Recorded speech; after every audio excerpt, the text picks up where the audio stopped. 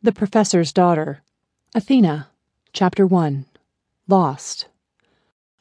How could I hear my cell phone ringing at a moment like this? Music was blaring, and a male stripper named James was gyrating in front of me, giving the come hither sign to jump out of my chair and join him.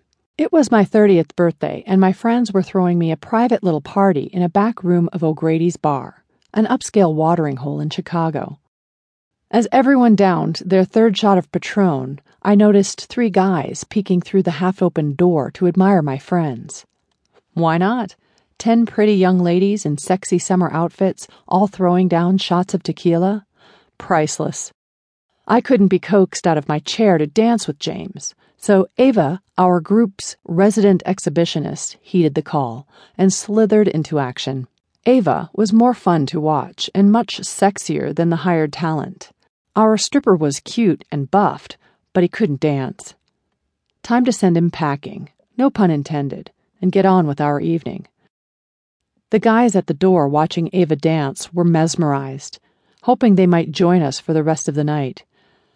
Ava grabbed the stripper by the necktie that hung over his bare chest and tangoed him around the room. The guys watching at the door couldn't resist any longer and crashed the party. No one seemed to care, least of all me. I never liked being the center of attention. My mail strippergram had come with a card that said, "Time to forget the ex and start looking for the next." Ever since my divorce, a year ago, my friends were on a mission to find me a new guy. My cell phone rang again. I wasn't going to answer, but some calls just feel important, and I pulled the cell out of my purse to see who it was. I knew the area code, but I didn't recognize the number. Hello? Athena, oh, thank heavens you answered. It took me a moment to place the voice. Arthur? I said. Yes, dear, it's me, he answered. Arthur Doyle was my father's attorney and confidant. Doyle and Associates was one of the most prominent law firms in the West. There's no good way to say this, Athena, he said. I have shocking news. Your mother has died. Everything seemed to freeze. I wasn't aware of the party, the music, the people. It was like a tidal wave had washed over me and stopped time. Athena, are you there? Yes, I replied in a weak voice, and then began to sob uncontrollably. My friend Anne put her arm around me and asked if I was all right. I let out a loud wail that stopped the party dead. Everyone stared at me.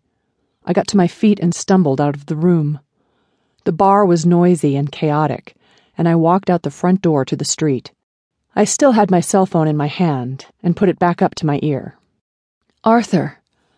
Yes, I'm still here, he said. Your mother had a heart attack. Where's Father? Why hasn't he called me? Because we can't find him, Arthur said. What do you mean? I found out that your mother had died yesterday when a courier delivered a letter to my office this afternoon. Apparently she fell ill sometime yesterday morning and was rushed to the hospital. She passed late last night with your father at her side. He left me instructions in the letter to contact you and have you arrange your mother's funeral. Arthur told me he'd spent the afternoon trying to locate my father with no luck.